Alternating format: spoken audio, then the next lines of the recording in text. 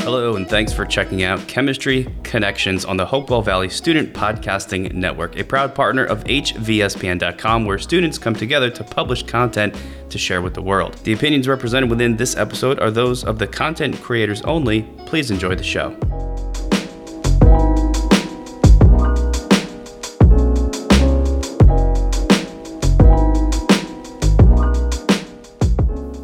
Welcome to Chemistry Connections. My name is Kristen McDonough, and I'm your host for episode number 6 called The Chemistry of Fireworks. Today, I will be discussing what a firework is composed of and how they give us a colorful display in the air. We all know that fireworks are these big explosions that shoot pretty colors in the air, and we typically see them around holidays or other fun events. But the real question is, what is a firework made of? Fireworks are typically composed of 3 different components: oxidizers, fuel, and a coloring compound, which are all located in a container known as an aerial shell. The shell is launched into the air with the use of black powder, which is essentially a gunpowder. A time fuse is also located inside of the aerial shell, which causes the explosion of the shell in the air to be delayed. The time fuse connects to an explosive, which then bursts the shell into pieces, shooting out the effect pellets. The effect pellets located inside of the shell determine the characteristics of the firework.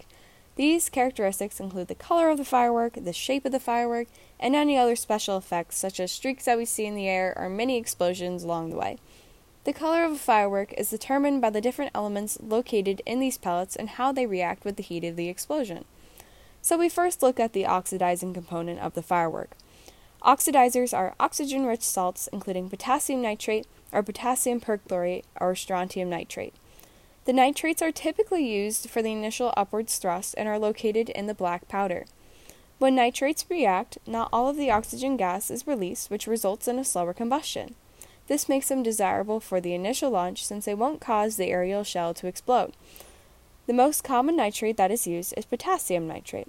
This decomposes into potassium oxide, nitrogen gas, and oxygen gas. We can see that there is still unused oxygen gas located in the potassium oxide. But oxygen gas is still created in this process. This is why we use them in the black powder. Chlorates are another type of oxidizer, however they are not typically used in fireworks anymore. The chlorate ions are composed of a chlorine atom and 3 oxygen atoms. When chlorates decompose, they release all of the oxygen gas located in the chlorate ion. However, since there are only 3 oxygen atoms, they are highly unstable and will explode if the salt is dropped. So instead, we use perchlorate, since they release all of the oxygen atoms in the form of oxygen gas, but are more stable than chlorates. Perchlorate ions are composed of 1 chlorine atom and 4 oxygen atoms. This structure is more stable than chlorates because the chlorine atom in the perchlorate ion is bonded to the maximum number of oxygen atoms. We can see in the Lewis dot structure of a chlorate ion that there is a lone pair electron attached to the central chlorine atom. In a perchlorate ion, there are no lone pair electrons attached to the central chlorine atom. Instead, the chlorine is bonded to 4 atoms. The oxygen released from the decomposition of the perchlorate reacts with a reducing agent such as a sulfur and carbon in the form of a fuel. The fuel is a source of electrons, which is able to react with the oxygen in a combination reaction.